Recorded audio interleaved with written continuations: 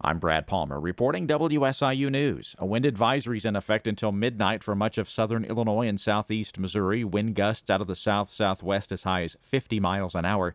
Mostly cloudy tonight, the low down to 20. Much of northern Illinois is already blanketed in snow, but the State Department of Transportation warns more extreme weather is in store for later tonight.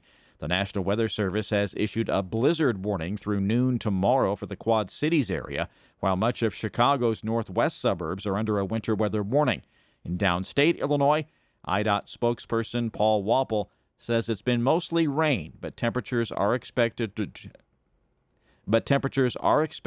drop below freezing tonight. We'll be salting quite a bit, doing everything we can to keep those roads, from being slick. But there will be slick spots. People need to be careful. Please build extra time, into their schedule. IDOT currently has about 1,800 snowplow trucks out and has used more than 550,000 tons of salt road treatment already. Due to the extreme cold temperatures and wind chills that are predicted for this weekend and next week in our area, Murfreesboro Mayor Will Stevens says the city council chambers at 202 North 11th Street will be available as a warming center that'll start tomorrow night at 7 and run through Wednesday. With severe winter weather on its way to the region, it's important to be prepared in advance while conserving as much energy as possible. Although Ameren Energy and utility teams don't expect electric or gas reliability issues, they shared some tips for staying safe in the extreme cold. Ameren recommends preparing a home energy kit with supplies. Cell phones and external batteries should be charged in advance. Water lines along exterior walls should be insulated. Drafty windows should be weather stripped using caulk and then cover them with plastic if needed.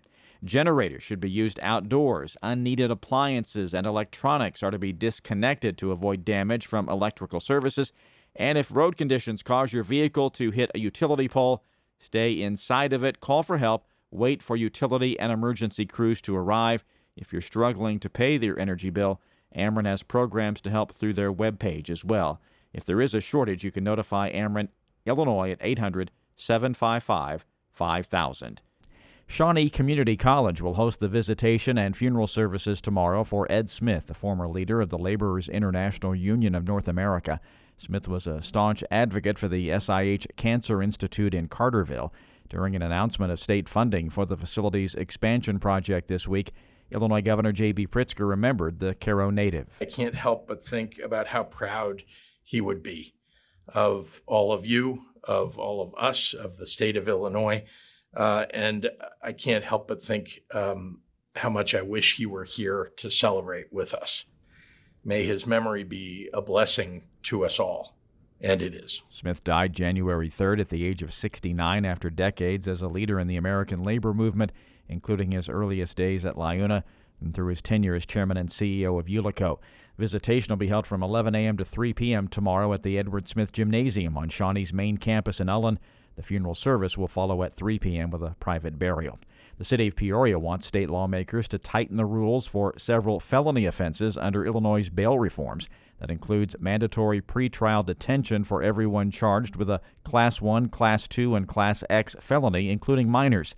City Manager Patrick Urich says there are more issues since the reforms were enacted. I think for our police, it's been very frustrating, and it's been problematic for our neighborhoods when some of particularly the juveniles, are right back out on the street after being arrested. Representative Jahan Gordon Booth urged a cautious approach. If we want to have an opportunity to be successful, we're going to have to be thoughtful about how we do it, because we're talking about juveniles. Any of you that deal with the law know that, when we're talking about juveniles, it's not like dealing with adults, right? The Peoria Democrat says any changes to the law should ensure not only accountability for young people, but also opportunity. I'm Brad Palmer reporting WSIU News.